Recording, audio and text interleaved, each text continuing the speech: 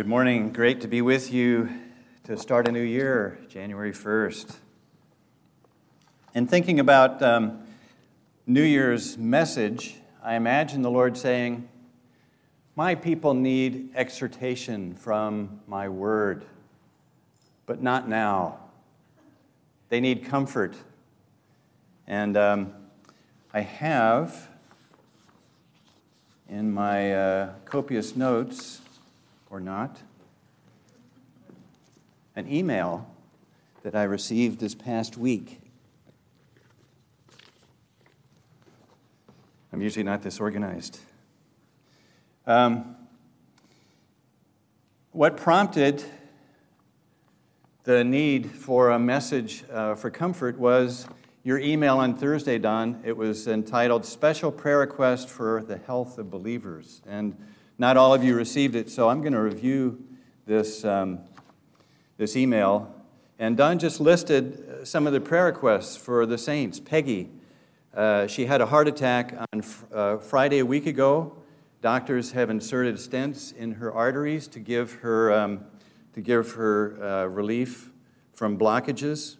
And I don't know if she's been released from the hospital. She's home now. Great. Okay. Please continue to pray for health, comfort, and a sense of the Lord's presence and protection. Joanna has had, as far as I know, 4 surgeries in the last 2 months, and has gone through life,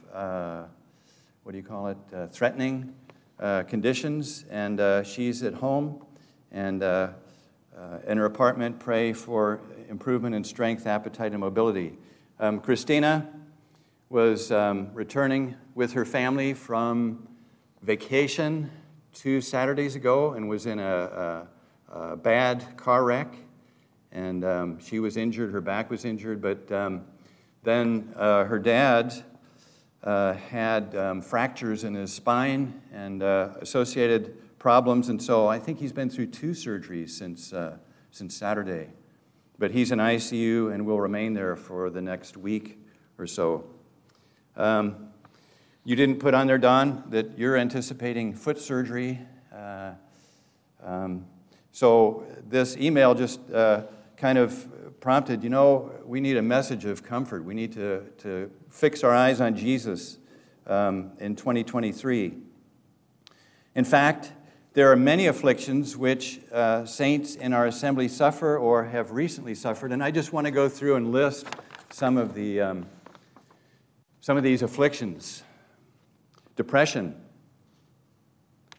arthritis and aches and pains of old age, forgetfulness, loneliness, hearing loss, dizziness or vertigo, heartbeat irregularity, financial strain, family strife, prostate cancer, breast cancer, liver cancer, disability due to stroke, loss of a loved one, brain tumor, loved ones away from the Lord. I hope I'm not scaring the visitors away from our assembly. But if you don't recognize any of these afflictions as your own, you fill in the blank, because undoubtedly you have afflictions too. So this morning, I'd like to look at how we deal with trials in the new year, okay? 2023, how are we going to deal with trials? Now, young people, distribute your handouts, please. I've got a handout for you.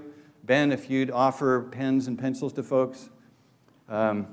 Please fill in the handout as you go. One more. Elizabeth texted. She said, Elizabeth is with her extended family today. Jean is ill. She's got a bad cold or possibly COVID. She's not tested herself, but has a lot of COVID symptoms. So please pray for Jean. So add COVID to our list of afflictions. Thank you so much for handing out. Everybody have one that wants one?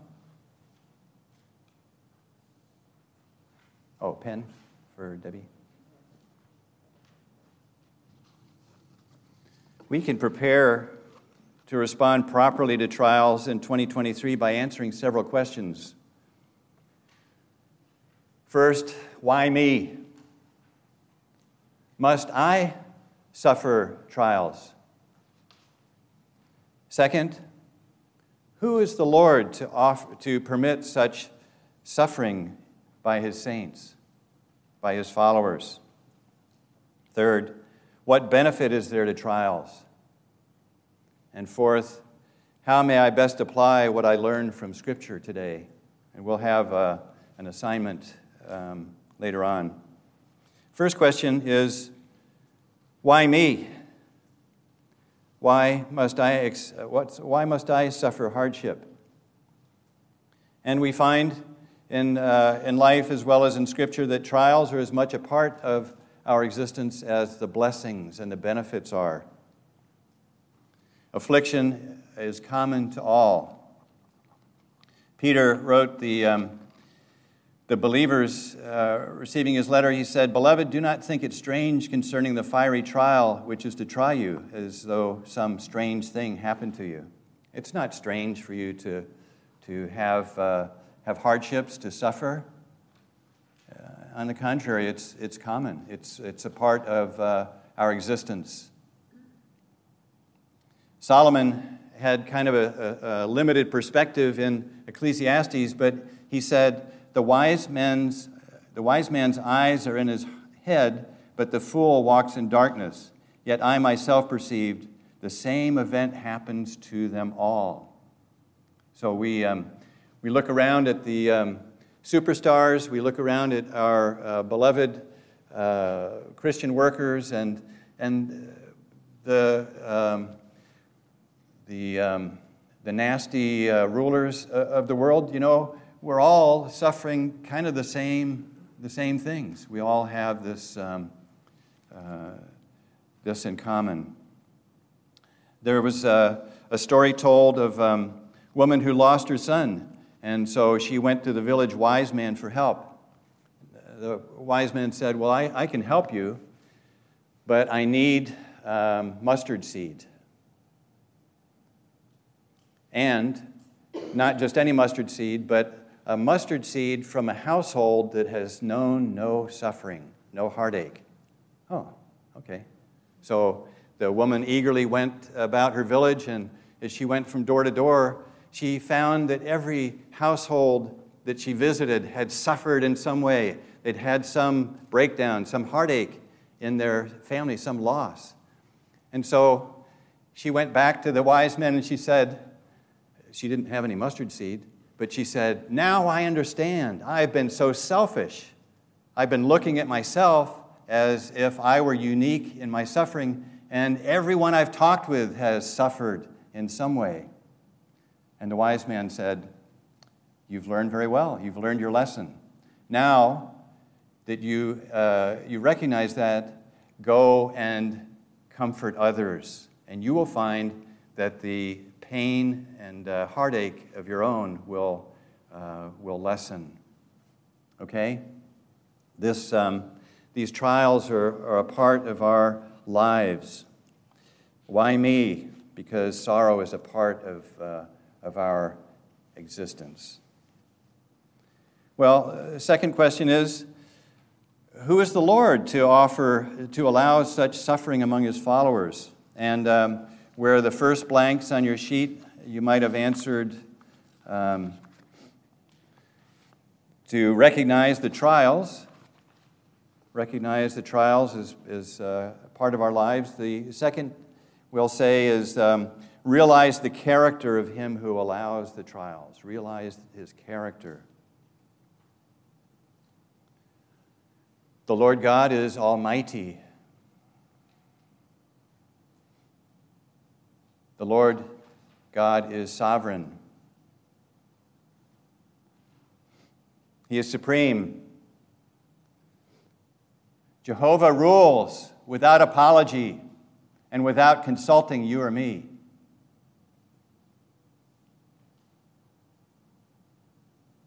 Nothing we offer this morning is intended to diminish that or detract from that.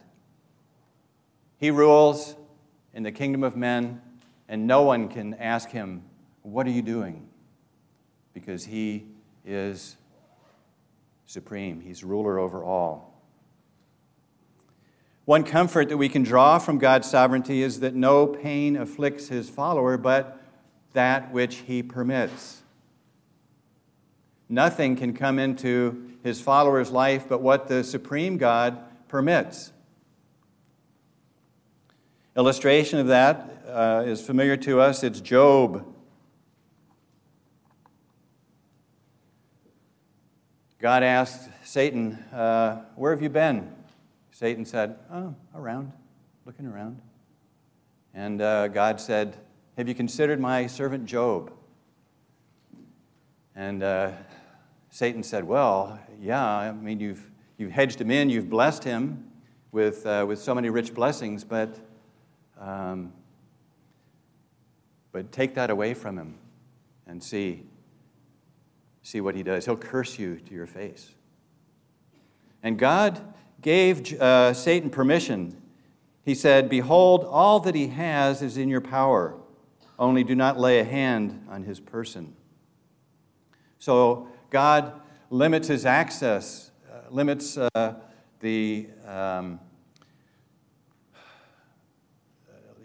Satan's access to his people, and then he limits the extent, the intensity of whatever test he wants to give. So God is sovereign in our lives. There's a hedge built around us that the adversary, the enemy, can't get through except when the Lord permits. Illustration is offered in Peter's life too, because Peter bragged of his devotion to the Lord. We all kind of feel that way as Peter did, but Jesus said, "Satan has desired to sift you as wheat." He wants to show himself. He wants to show the world that there's nothing in you, Peter. There's no devotion. There's no love. There's nothing in you. And so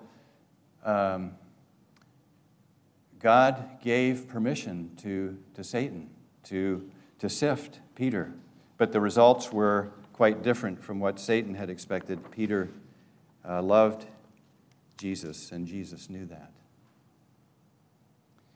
So God is sovereign. We can take that and take that through our 2023 and realize the tremendous peace that provides. But let's also look at the fact that the Lord is sympathetic. Sympathy, the dictionary defines, is a relationship between people where pain that afflicts one afflicts the other also.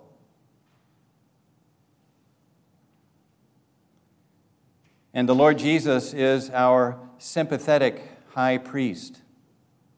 Hebrews 4:14 through 16 reads, "Seeing that we have a great high priest who has passed through the heavens, Jesus, the Son of God, let us hold fast our confession.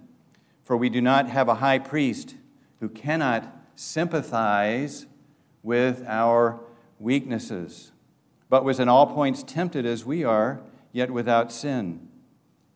Let us therefore come boldly to the throne of grace, that we may obtain mercy and find grace to help in time of need." In that verse 15, we do not have a high priest who cannot sympathize with our weaknesses. The word in the original, sympathize, means simply to suffer with. If you were to translate it literally, sympathize means to suffer with. So we have a high priest who can suffer with his people. The high priest is one who represents his people before God, before his Father. And we have a high priest who sympathizes. He's not impatient, he's not unfeeling, but is sympathetic with our weaknesses. He was in every way tempted as we are, yet without sin. So he has endured, he has experienced the things that you and I are going through. He's especially qualified, the Lord Jesus, to be our high priest because he has suffered being tempted, being tested. Hebrews 2:17 and 18 reads, "In all things he had to be made like his brethren, that he might be a merciful and faithful high priest in things pertaining to God, to make propitiation for the sins of the people. For in that he himself has suffered being tempted, he is able to aid those who are tempted." He has been tested, he has been proven, and he has suffered in doing so. And that uniquely qualifies him as our high priest because he has suffered as we suffer. The Lord Jesus' sympathy is beautifully expressed in Isaiah's prophecy, quoted by Matthew.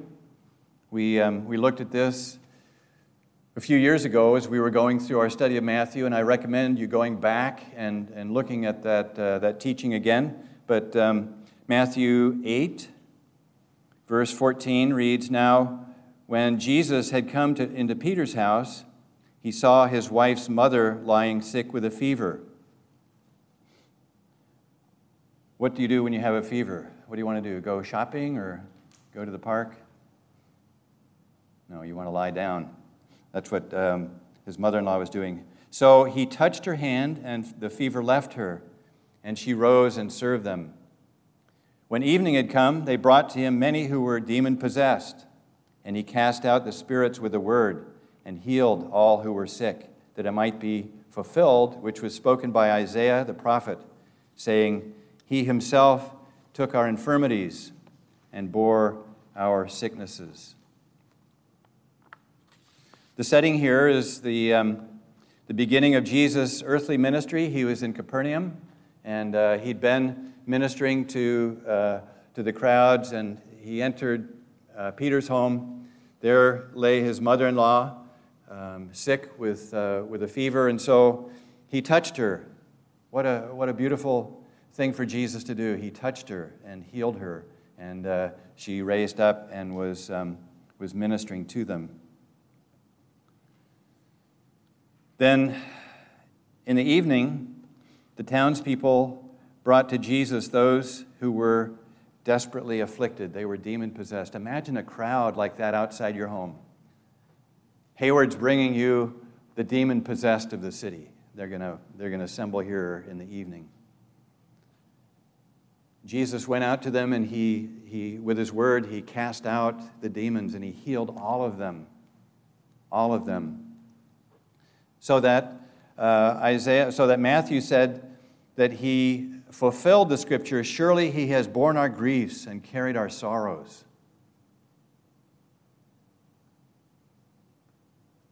We apply Isaiah's prophecy to our Savior's work on the cross. Surely he has borne our griefs and carried our sorrows. You have to follow closely here for a second. Because he would bear the sins of Peter's mother-in-law and the demon-possessed, he could look ahead to his work at Calvary, where he would pay the sins of Peter's mother-in-law and the demon-possessed, and he could undo the consequences of mankind's sin in their lives. Okay? So he was, it was his ministry of sin-bearing that we're looking at right now, the propitiation, the payment, the blood payment for our sins. For that we owe him eternal praise. But there's another aspect to this prophecy, to the Lord's ministry to which this prophecy applies. It relates to the Lord's, not just his sin-bearing on the cross, but also the compassion that he had for the afflicted. And by that, we'll just say his sympathy, the sympathy that Jesus had. What do we mean by that? Well, consider that during his earthly ministry, as now, The Lord Jesus is able to look in the heart. He's able to see what's in your heart and mine and everyone's, as if even better than a spiritual MRI, he's able to get in there and see what are your motives, what are your fears, what are your failures, and he's able to see with total clarity and comprehension and overlook nothing. Everything is visible. Everything is open to his view. Well, he's able to see in a crowd, he's able to see all of the hearts. He's able to see all of the suffering, all the failures, all the misery, all the wretchedness of the people around him. Into this mass of humanity, Jesus descended. And now as he ministers, as he's on the Sea of Galilee, as he's ministering to a crowd, as he's healing people, his vision is filled with these needs that you and I are oblivious to because we're just looking at the externals. We're just looking at a person's appearance. We know something of what's wrong with a person because they tell us or they show us. But Jesus could see it. He could see all of it. He witnessed the whole of his creation groan under the yoke. The sickness and death made him groan in his spirit.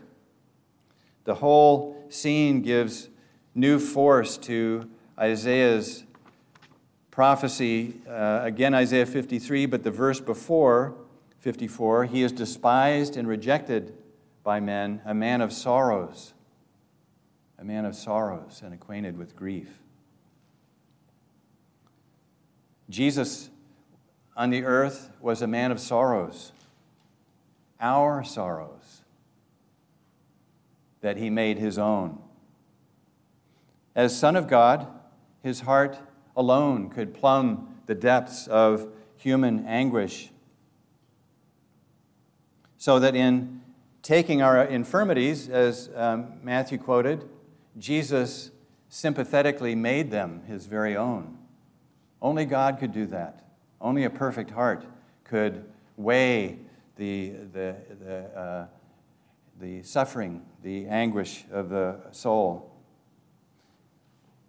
C.H. Mackintosh comments on Matthew 18, we may feel for and with each other, but only Jesus could make human infirmity and sickness his own.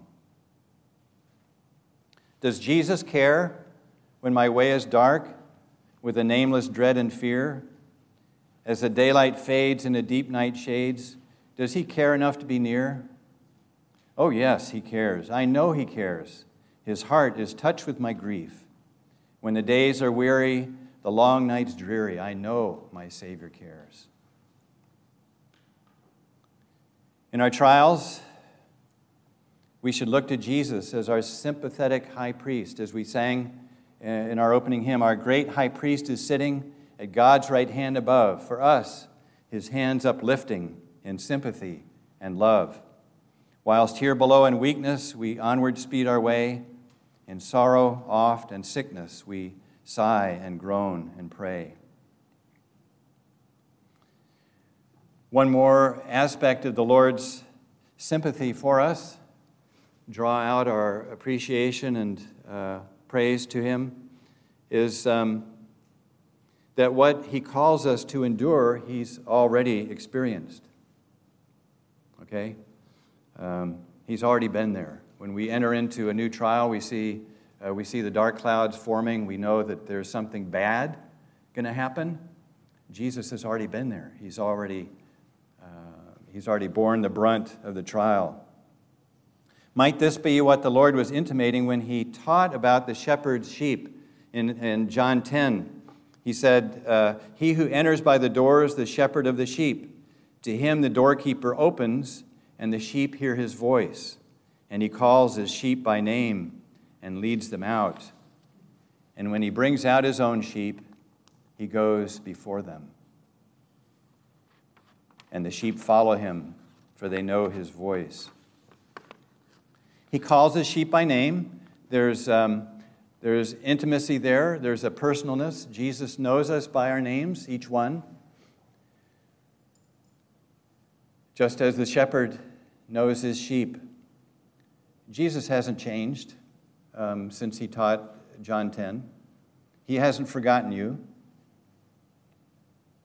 And then in verse 4, he says that he goes before them. The shepherd goes before the sheep. The shepherd maps out the way for the sheep. He endures adversity for the sheep. And there's nothing today that I will face that he's not already examined and experienced.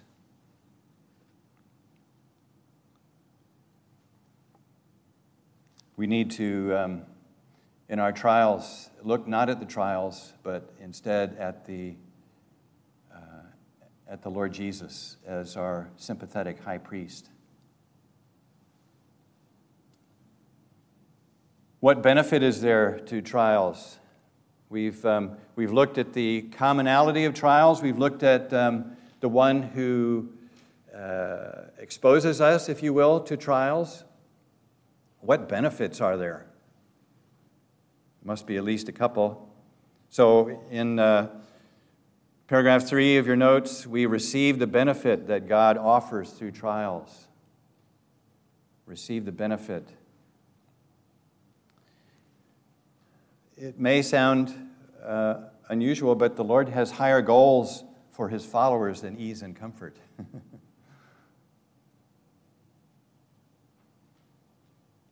If the Lord wanted heaven filled with crying babies, he could have taken us home the minute we were saved, okay? Make heaven one big giant nursery. But he didn't. He has a purpose in the trials. What are some of these benefits that God offers? Well, salvation. There's the story of the lost son in Luke 15. Here he had everything. He had all the money that his heart desired, so he would go to a foreign country and spend it.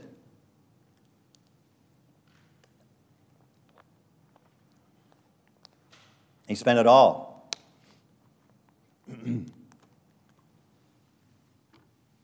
There arose a severe famine in the land, and the son attached himself to a pig farmer and would have eaten the husks that he was feeding the pigs. He was so hungry.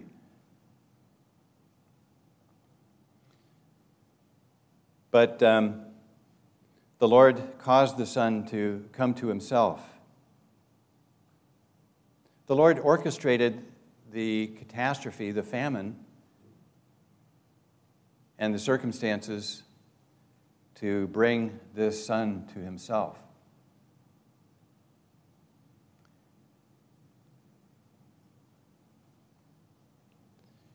Other examples, Nebuchadnezzar was king and suffered temporary insanity.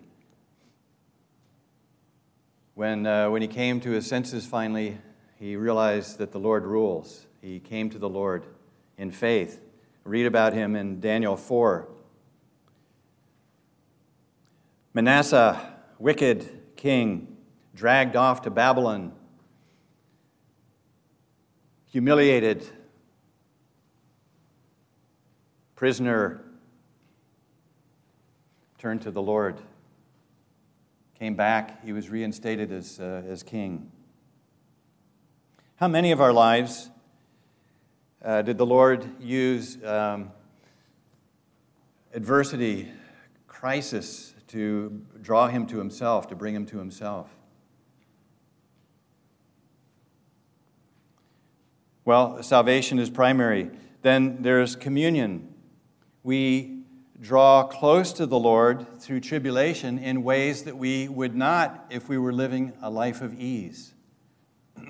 Years ago, I was invited to a home, and the the brother was sitting in the kitchen, and he had his little infant on his chest, and she was laying there, eyes open, but totally motionless, totally still.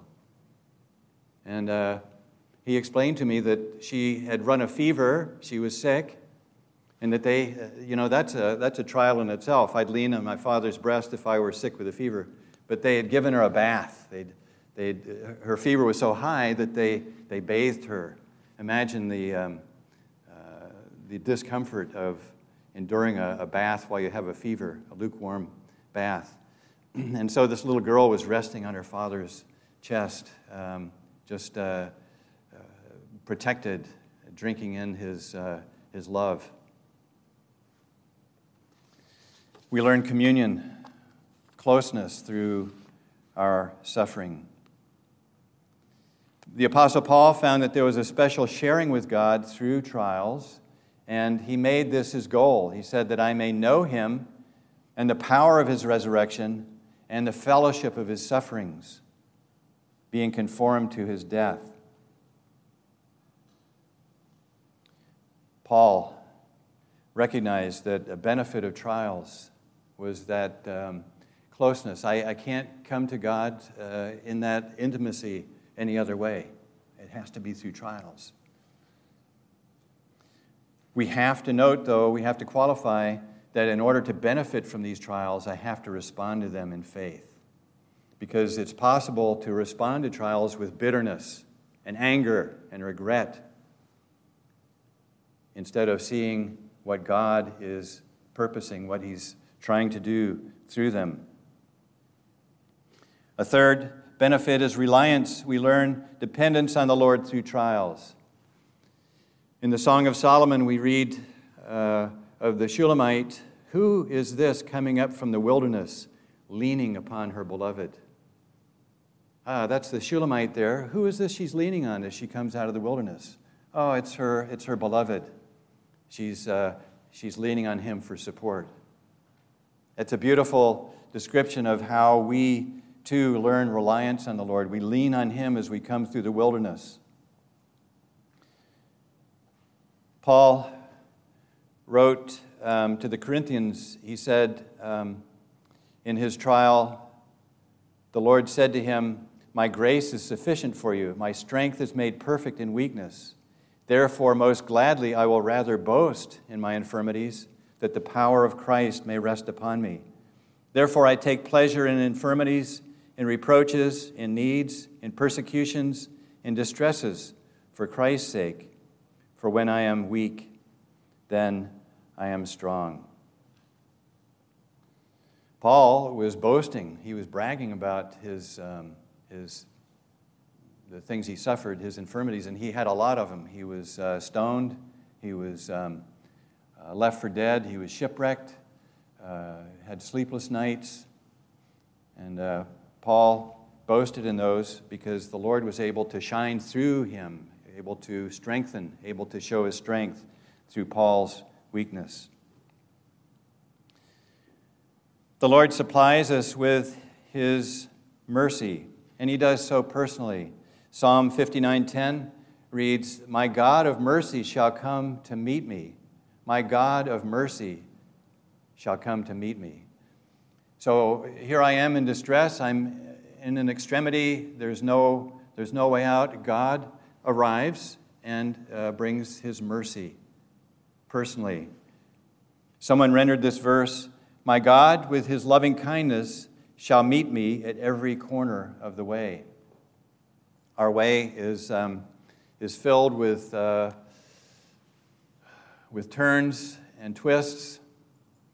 God is there at every corner with mercy to strengthen me and to get me home. And when he's at the corner, he's looking down the trail, and he sees me on my way. He's watching.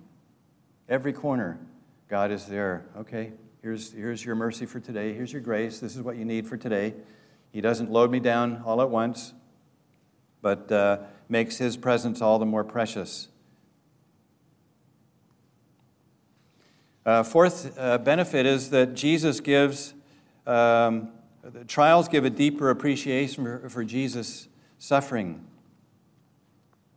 I know a lot of people in today's messages have had fevers, but I have to relate that back in February of '91, I had a fever, and it was a doozy. I had the flu, and it was unrelenting fever. I recorded it for 5 days. I had this fever that wouldn't let up.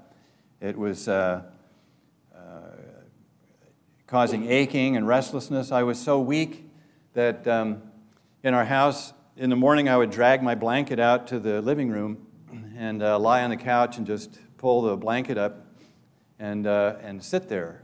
And I don't know what my roommates thought, my housemates at the time, but I would watch through the living room window, and there were shadows on the neighbor's house. And I would watch. I'd close my eyes and rest, and then I'd open my eyes, and the shadow would have moved down. And I'd close my eyes and rest, and I'd open my eyes, and the shadow would move. I gauged my day, the passing of time, by these shadows as they moved past. And then when the night fell, I'd drag my blanket back into the bedroom, and honestly, I thought I was losing my mind because the fever was so intense.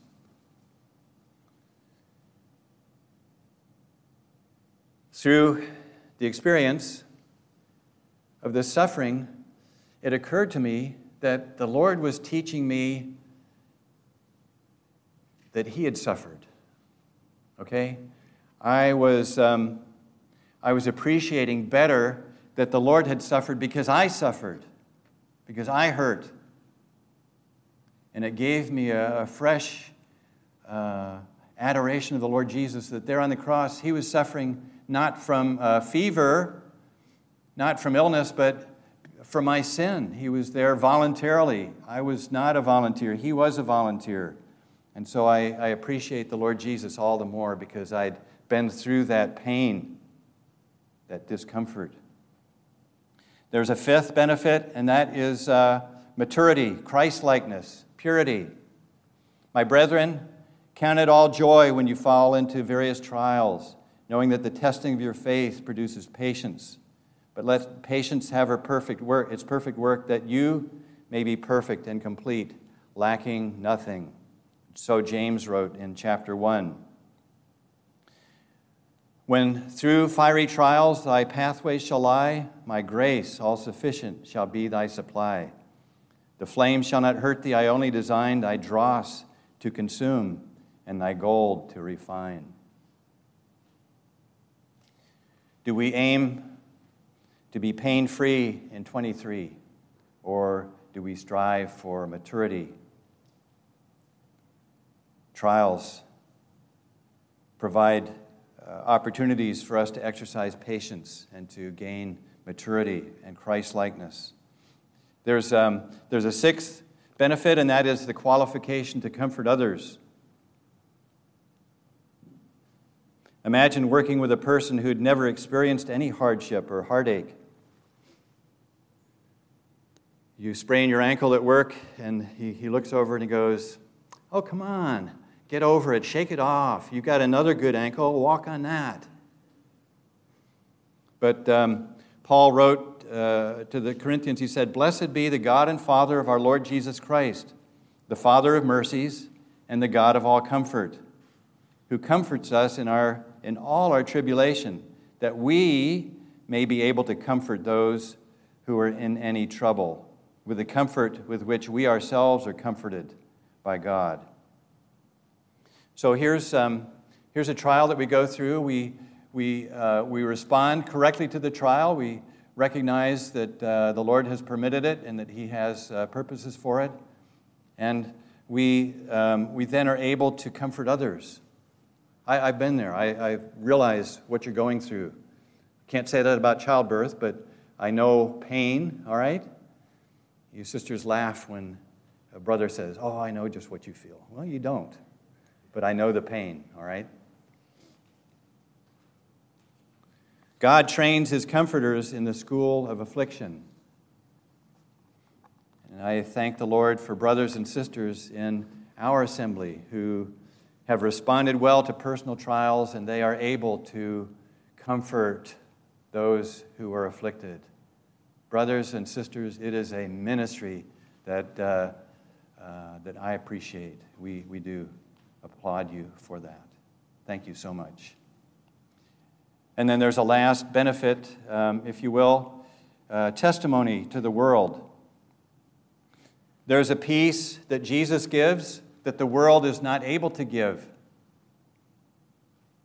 It's not able to even imitate. He told disciples in John 14, "Peace I leave with you, my peace I give to you. Not as the world gives do I give to you. Let not your heart be troubled, neither let it be afraid." There's a piece that draws the world's attention. It says, how can you be so calm in this sea of panic? I mean, we're all suffering. You're suffering too. How can you endure this? How can you have peace? It was like in the dungeon's darkness with their backs bloodied that Paul and Silas sang hymns to God. And the jailer and the other prisoners were thinking, you guys, it's midnight. You've just been beaten till your backs are raw, and you're singing to God? So that when the opportunity came, the jailer ran in and fell on his knees, and he said, "What must I do to be saved?" This is the kind of response the world doesn't understand, but they're drawn to, and they want to know, what must I do to be saved? How can I have the peace that passes understanding, the peace that the world has not given to me? Well, yeah, there are benefits to trials, and we've looked at a few of them. So, in review, what is our proper response to trials? It's to worship the Lord for His sovereignty and wisdom, for His mercy, His grace, His sympathy. Then recognize and receive the benefits that God offers through suffering. There are benefits that we'll get no other way. And then support others who are going through similar problems. We're equipped to do that when we've come through successfully a problem, to share that comfort with others. Your assignment this week is on the back of your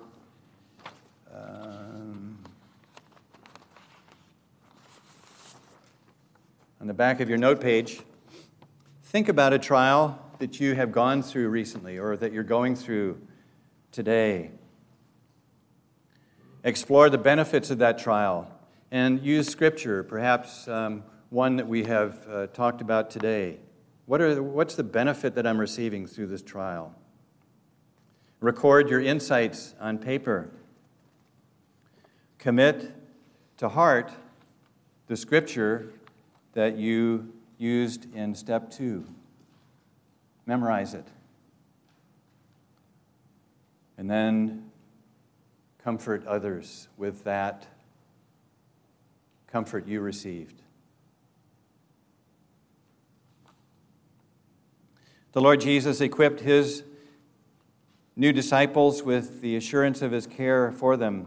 He said, "Are not 2 sparrows sold for a copper coin?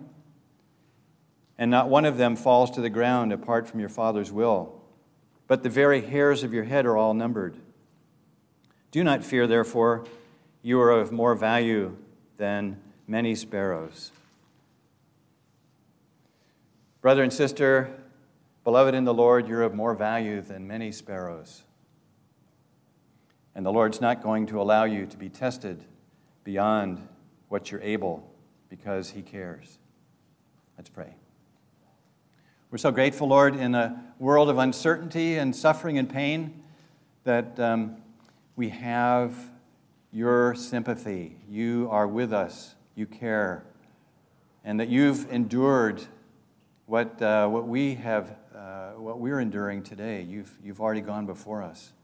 We thank You for the benefits. We thank You that we can mature. We can become more like You, Lord Jesus, as we go through this lifetime.